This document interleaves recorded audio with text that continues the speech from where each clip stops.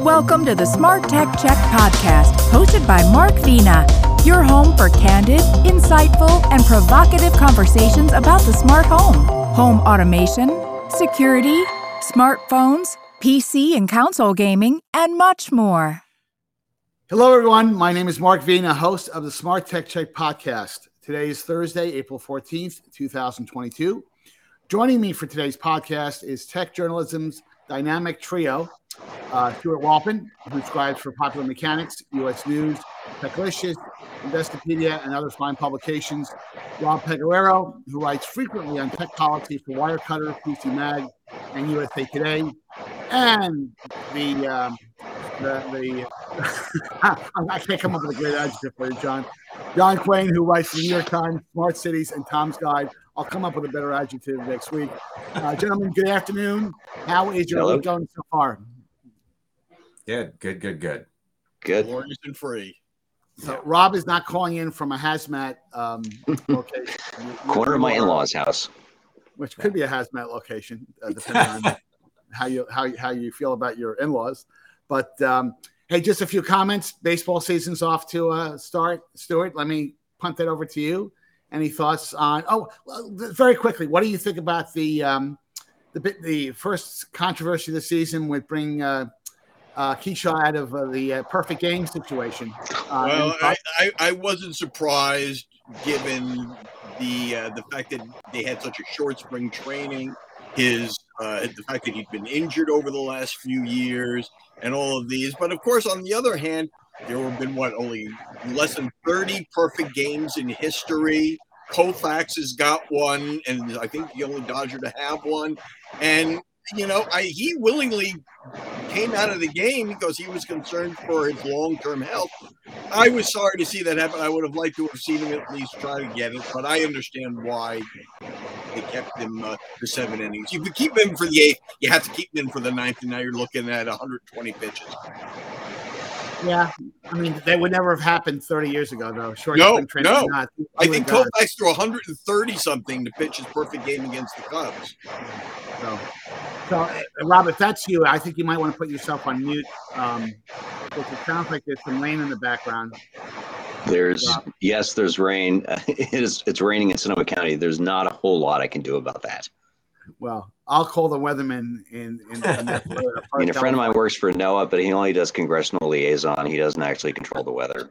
Oh, you're very, very humorous on a Thursday on a Thursday here.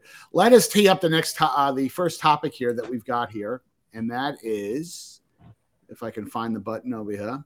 Here we go. This is going to be a fun one to discuss. I call it the two sides of Elon Musk. I think, Rob, you had some different language that I kind of toned down to describe his yin yang. But he's made a lot of news over the last couple of weeks. He bought a 9.2% share in the company.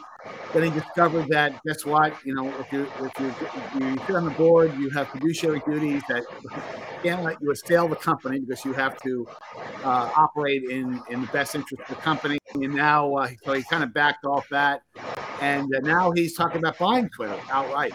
So let me tee that up with you, Rob. What are your thoughts on the two sides of Elon Musk?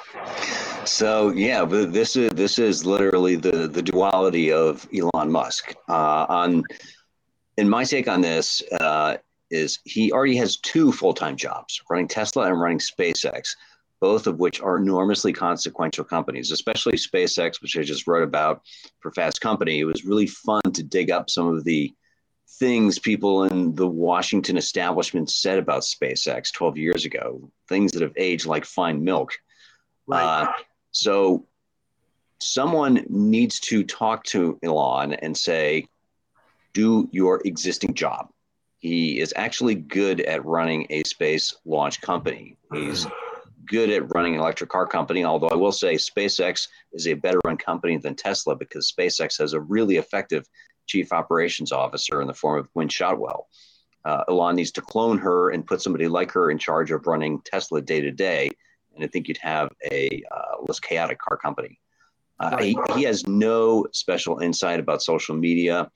As somebody with millions of followers and who has people hanging on his every word, he's probably one of the worst possible people to try to make change at Twitter, because he has no idea what it is like for so many others. And while he has a lot of good character traits, I don't think empathy is really high on the list. So no, I hope he's having fun. I hope the Twitter board says no thanks, go away, and Musk lives up to his pledge that this is a one and done, final and best offer, and then goes back to building electric cars and spaceships and rockets. Well, I think that's the lesson. When you have a lot of money, Rob, people do strange things. If I gave you $20 or $30 billion, I'd like to. I know what you would do. The first thing, Rob, you would do is you go out and buy the National. Right to the International Space Station on SpaceX. Obviously, no, you'd buy the Nationals. I know that you would. I don't know how much the Nationals are valued at, but you could probably get them for a deal. That too. That'd be my second purchase. But Stuart, and this is for you. I know this may be a stretch to some people, but there is a significant group of people who believe that Elon Musk can save Twitter from itself. They're good, better, and different. I know you're right, John. We'll get to you in a second. But Stuart, isn't there a flip side to this? In that that Twitter has made some mistakes. I've said that repeatedly on several podcasts we've done. They've created, it is very much, they can do whatever they want to do. They're a private company. They can, kick off on the platform whoever they want to. But they've gotten a black eye with a significant part of the population in terms of this perception that sometimes they have wrongly suppressed certain types of information which was thought to be not true and then turned out to be true. So, Stuart, give me your perspective on that as it applies to the one of the dimensions of Elon Musk. Well, I have two thoughts. The first is that there's a great column today in the New York Times by Shira Ovai that essentially compares Elon Musk to Citizen Kane, which I think is a wonderful analogy. And it ends with talking about that, you may get everything you want as Charles Foster Kane got, but he was miserable after he got it. So be careful, it's a be careful what you wish for situation. But I don't think, first of all, Twitter is a public company. It is not a private company. He wants to take it private, which is going to be worse. And I think one of the strangest things that I read was that the response from the Twitter shareholders is that they'll do best for what is best for Twitter and what is best for its stockholders. And nowhere in that equation is what is best for Twitter users or the public at large, which is not a surprising omission, but still a rather disturbing one that, again, from a pure capitalistic point of view, and Elon Musk, as I mentioned last week, is a capitalist, is still a disturbing thing. And I think anytime you have one individual owning that much power, and people are going to say, oh, it's like Jeff Bezos buying the Washington Post. I'm sorry. With all due respect to Rob, the Washington Post is a popcorn stand next to Twitter's influence in the world. And leaving that in the hands of one individual with the duality, shall we say, of Elon Musk, I'm a little afraid of that. But on the plus side, the board is going to be very, very wary of selling out to him, I think. I just can't see it, the board doing this and wielding their own control or power. I don't think that's going to happen. And there's always, I'm sure you've seen the news this morning, there's always already talk about a poison pill that will make it financially very painful, which happens all the time. I mean, either way this goes, Twitter stock is going to tank. Yeah, but Stuart, let me be very clear, and then I want to bring John into this conversation. While it is a public corporation from a funding standpoint, what I meant by private, I meant that the fact that they can do whatever they want to from a rule. Well, that's true of any media company, though, public or private. That's true of what going private means would remove all the shackles from it. John? Well, it doesn't remember, it's not a media company, so it's not subject to the rules like the New York Times is or radio stations or TVs. It's a free-for-all. Remember, also, this is like putting the fox in charge of the hen house. I mean, this is the bad actor on Twitter. So this guy is the bad actor on Twitter. And just a few minutes ago, he's in Vancouver on a TED Talk, like everybody else is on a TED Talk. Elon's on a TED Talk too. So he just finished saying, I think this banning people is bad. Maybe it's more like a timeout. Like a timeout? What kind of parent is this guy, right? This is ridiculous. People, this is also the COVID denier guy. Remember? He's the COVID denier guy. People forget all this stuff about Elon. So this is exactly the wrong person to have in charge of this. I mean, he has no conception at all about what he's doing. And, Right. I'll love SpaceX, but that's all orbital sciences guys. Tesla has done very, very well with the cars, but I don't see my roof tiles on my solar panel roof tiles. So, this is the wrong person to have in charge of it. But I don't think it's a real thing either. I mean, he just said a few minutes ago, I'm sort of dating us now, but he just said a few minutes ago that he was really serious about it, but he's said stuff like that before. Well, he's an interesting dude, as they say. I think yeah, I think that's the most polite thing I could say. I think again, listen, the three of you have interacted with very senior people, CEOs, and there is a character trait about some CEOs, not all CEOs, but some CEOs, that they have to be in the public vernacular. They have to be out there. They have to insert themselves. And like I was kind of mentioning to Rob earlier, when you have that much money, I think it does something to the brain. You feel like, hey, I can say and do whatever I want to. There's a different set of rules for me. Well, it's playing out like an extended episode of Billions. So who was the Paul Giamatti character? The only thing I'll end on this is that this is not going away. I mean, this is going to go on for quite some time. I mean, Elon Musk perceives Twitter as a threat to American democracy. He really does. And believe it or not, I'm probably one of those people who believe that he probably has a little bit of a good argument with that. Maybe not, but to John, your point, and to I guess the three of you, he really is not prepared, I think, to take over yet another company. I think the shareholders probably would be very much hurt in that. Although, what happens with these type of deals, when a stock gets to a certain price, regardless of what the motives are, a shareholder may look at that very favorably, saying, "Hey, I'll take that type of premium." But also, it's kind of a joke too, because look, if you wanted to fix something, go buy Facebook or whatever Mark is calling his company now. That would be the thing to do. Meta. Right, but Twitter is like, what? What was Twitter doing to you? Well, let's go to our next topic here, John. Yes, I want to get your thoughts on it because you were there, at least during the media day portion, and the New York Auto Show. I haven't been to the New York show in probably 6 or 7 years. I have been to the San Francisco Auto Show.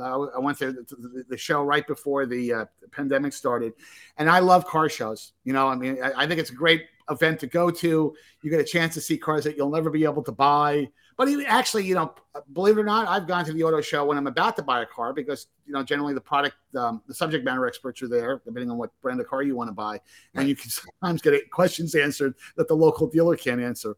But anyway, give us your take and some of your concerns that you were kind of raising that, the attendance wasn't great, apparently. Right. Well, it hasn't quite opened to the public yet. It'll open later to the public, but it was the displays. There are fewer car companies there. That's certain. And they also, a colleague of mine during the press day was yesterday. So we go from booth to booth to booth and company to company to company to see their reveals and the new cars and all of that, and to talk to the engineers, as you point out, who they fly in for the day, and then they fly out. Usually they're all gone by now today. Although I did go to a BMW event that I can't even talk about because they took our cell phones away so that we couldn't even take a picture of the new vehicle.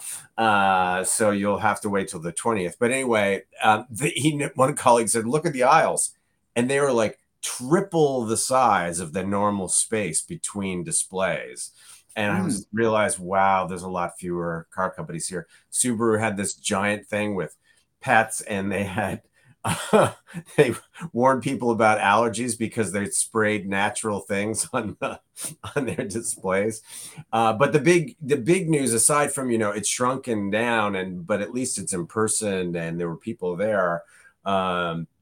was that the EVs have taken over. The electric vehicles have really taken over these events now, and very quickly. I mean, we're talking within a couple of years, they've just kind of subsumed it. They're still on the ground floor, the basement floor, but it's now full of electric vehicles. And then every major manufacturer on the main floor has at least one new electric vehicle that they are introducing, at least one, and promising, 10, 20, 30, whatever.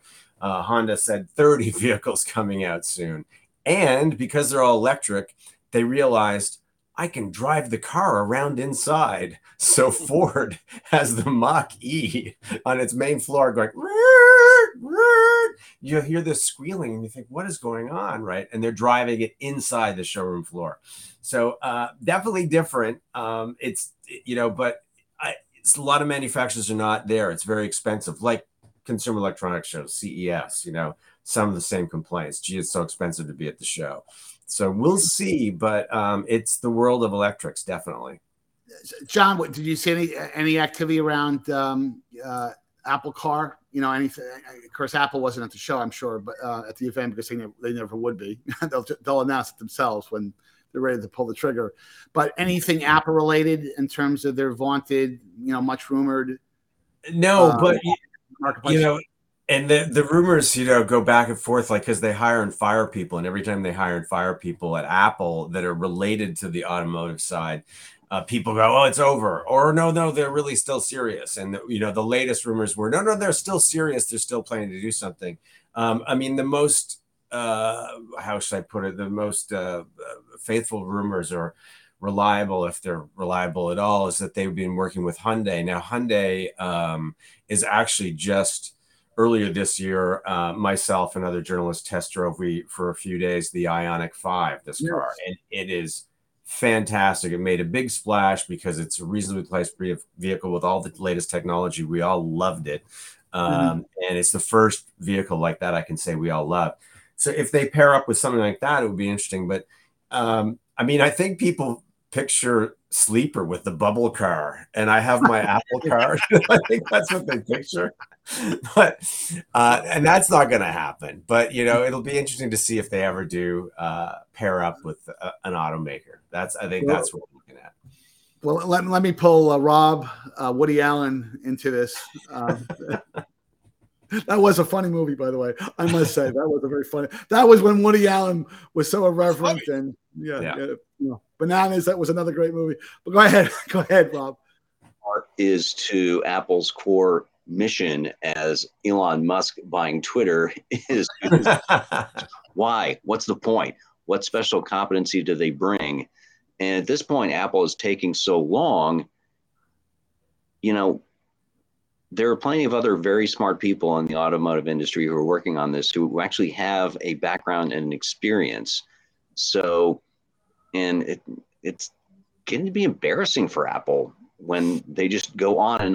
And this is the company founded by the guy who said real artists ship. And that's one thing Apple's not doing here. Yeah. And to Rob's point, they now, all the vehicles, even the inexpensive ones coming out, have big, wide LCD displays or OLED displays. And they all are using many of them are using their own operating system. And to be honest, they work really well. There was a time when we thought, oh, these companies can't do this, but they actually work very well, or they've already gone with Android, which is really a satisfactory experience. Digital chassis that they showed off in December and talked up again at CES and MWC. They just announced today a big deal with Stellantis, the company that owns the remaining bits of Chrysler and Dodge and Jeep, as well as Fiat and Maserati and Peugeot, and this grab bag of cats and dog brands. So there already is a tech company working to build a stack for connected cars, and it's not Apple. And Qualcomm seems to be making decent headway with that. No, they are. Yeah.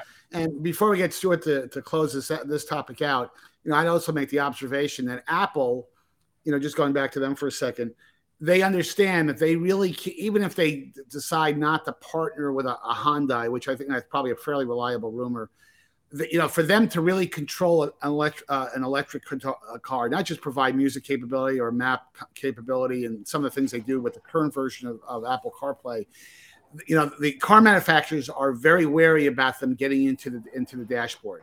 I mean, generally speaking, we saw what happened with music and iPods and how Apple kind of swallowed that market up. And there's a suspicion that if Apple, lets a car manufacturer too deep into their entertainment system, into all the other stuff they generate revenue from now, their services and other things they do. So I think that you'll probably see Apple, to really control the car, because Apple CarPlay really doesn't control the car. It doesn't control air conditioning. It doesn't control, certain safety features. It's a layer that sits on top of the other functionality of the car. But Stuart, just give us your closing thoughts on the whole, auto show Apple topic. Well, my affinity for cars matches John's affinity for baseball. So my comment is more on a broader scale on the state of technology industry conferences going forward, which I think it's not only the auto show. I think all of these big conferences in the age of Zoom and the impact of COVID, it mirrors sort of what's going on in the workplace, that people have suddenly realized they don't have to go, and which means that manufacturers don't have to attend. So I think a lot of these big conferences, whether it's the auto show or CES or IFA in Berlin, which they're starting up again after a lot of fits and starts over the last couple of years, how that's going to be, who's going to be there in terms of both attendees as well as exhibitors. I think that we're entering an age where perhaps people are going to find replacements for these big conferences. And that is not my own personal viewpoint. I love going to these things just to press the flesh, to meet people, to make contacts. But I think a great number of people, now that you can attend these conferences virtually, may signal that there needs to be some sort of shift in the way they're being handled. I don't know how NAB went this year or if it happened yet, but I think that we're going to see a shift on how both the organizers of these conferences handle things as well as the attendees and the exhibitors. Well, all I can say is, as we flip to the next topic here, I think we're all in favor of getting to, trade shows back into gear, because there's so much more information. We all know this, that I'm not sure Apple could really keep the lid on other plans if a lot of these events were in person, because so many people that they're probably working with would be at these events. There'd be a few drinks, and all of a sudden, the rumor mill would really be on fire. But in any event, let's get to our next topic, and that is foldable phone.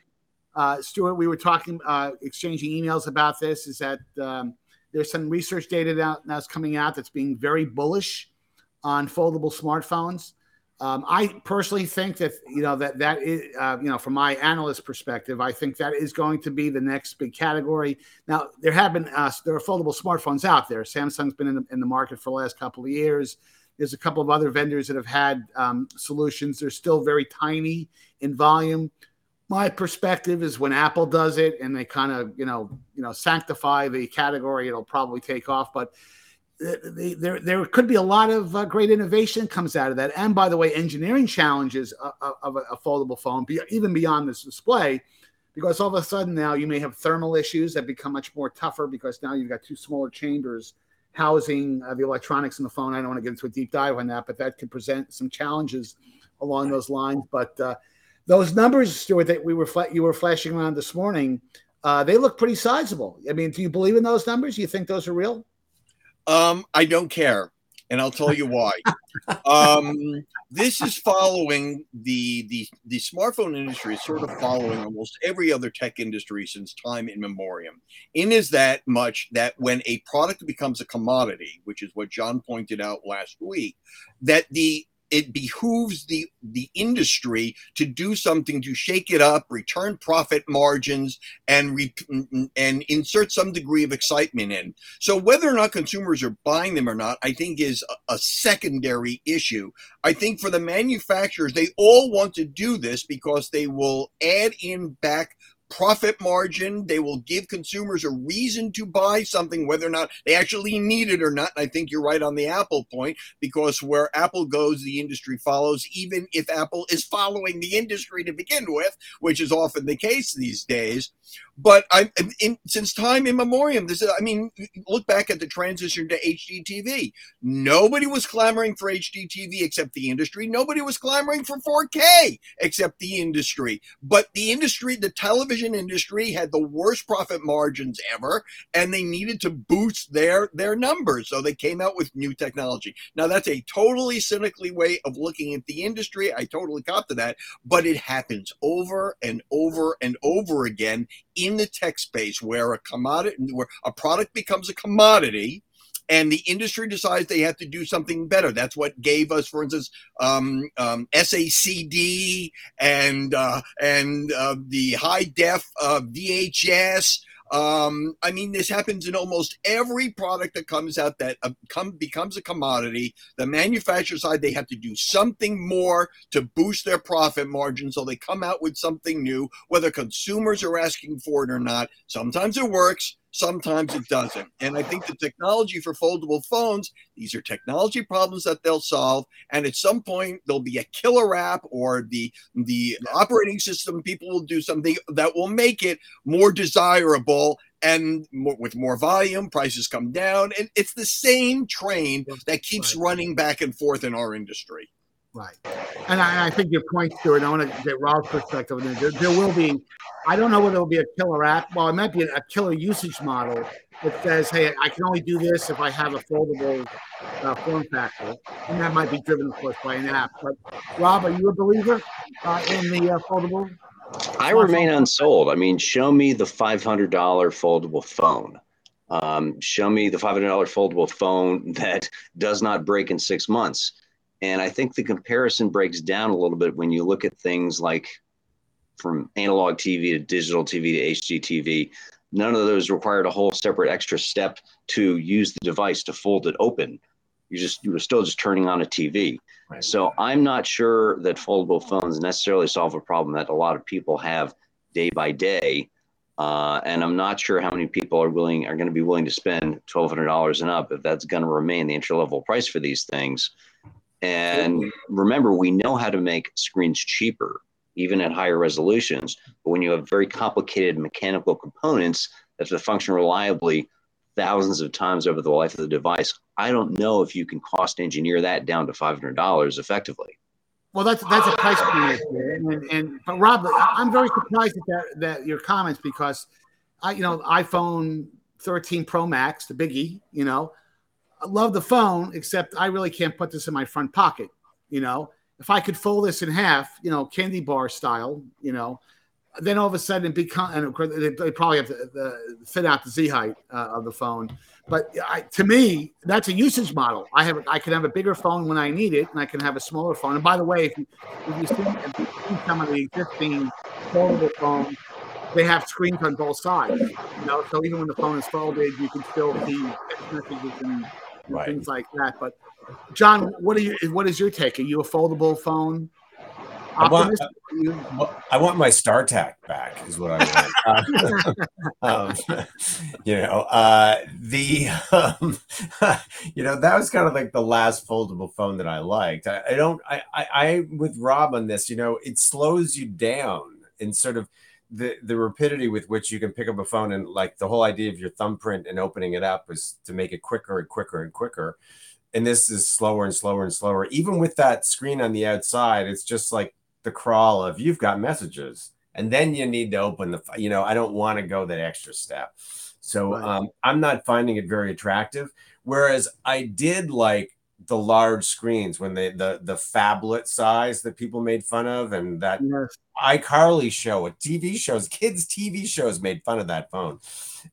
But I liked it because you could look at a map and there were reasons why you would use it. And walking around today after a press event, there are lots of tourists now in New York City. It's a sunny day and they're all out with their phones and using the maps on their phones.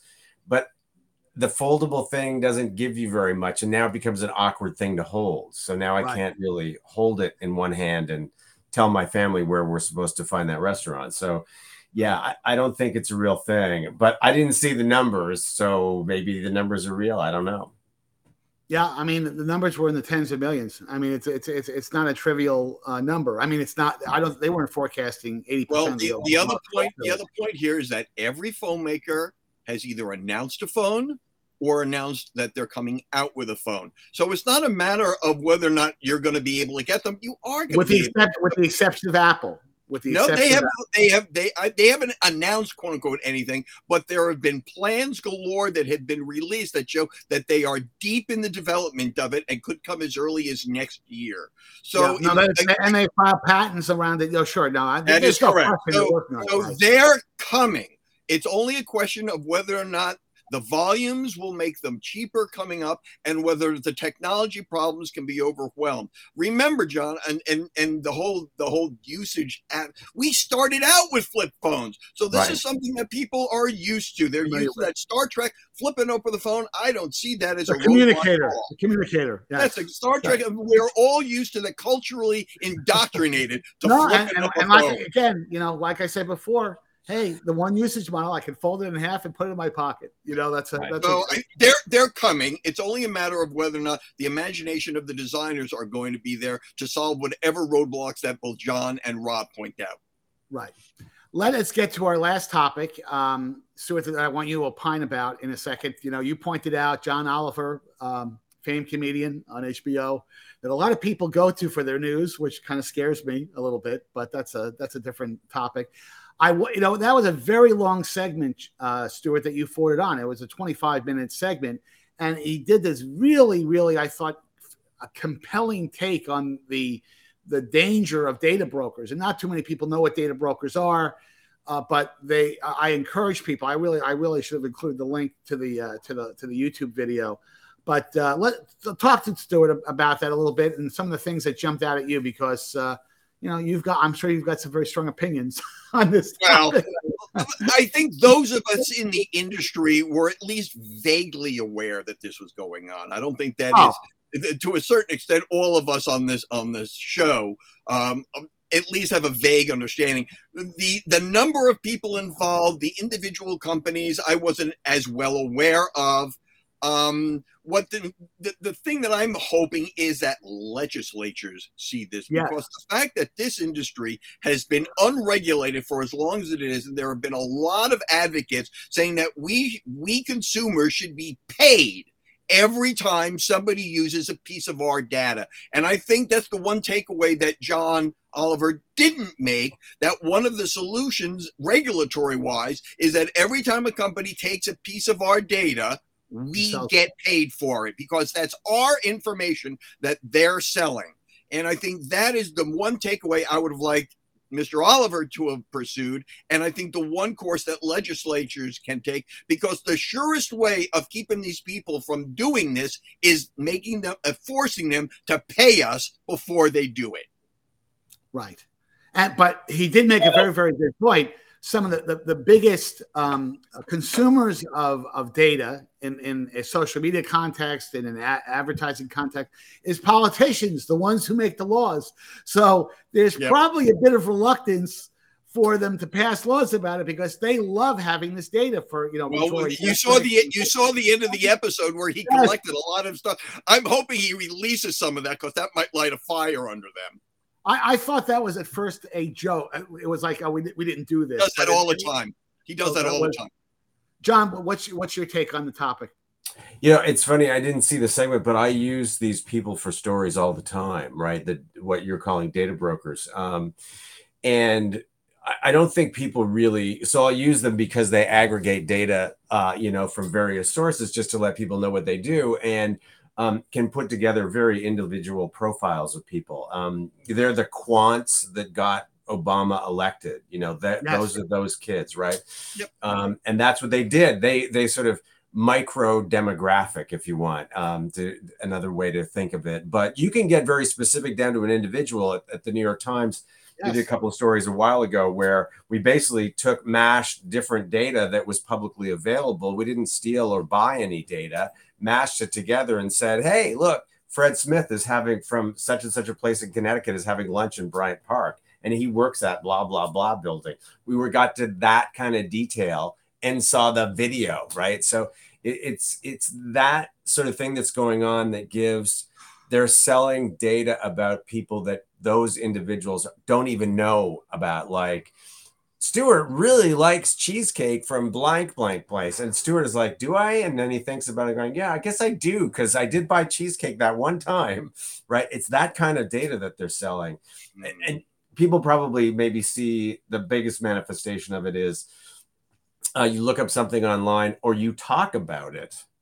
And suddenly on your email, you look at your email and the top, all the ads around it are all about something you talked about, which happens to me all the time because I review a lot of products, and those products suddenly pop up and I'm like, I'm not buying any more shoes. I reviewed 10 pairs of shoes, Well, and to bring Rob into the conversation, what was really scary, there was a couple of examples in the Oliver piece where, there was information beyond just demographic information shared. There was an example where there was a father whose daughter had been killed in a car accident, and that inadvertently showed up on a mailer. It was sent to the father, and it's a daughter of a father of daughter who was killed in a car accident, which is that's not classic demographic information. That they're collecting information, but sometimes even beyond the basic demographic information, people sometimes, kind of sort of feel comfortable with. Your age, where you live, income, things like that at an aggregate level. I mean, it was very, very personal information. So, Rob, as we go through your staticky background, any thoughts on this as we close this out?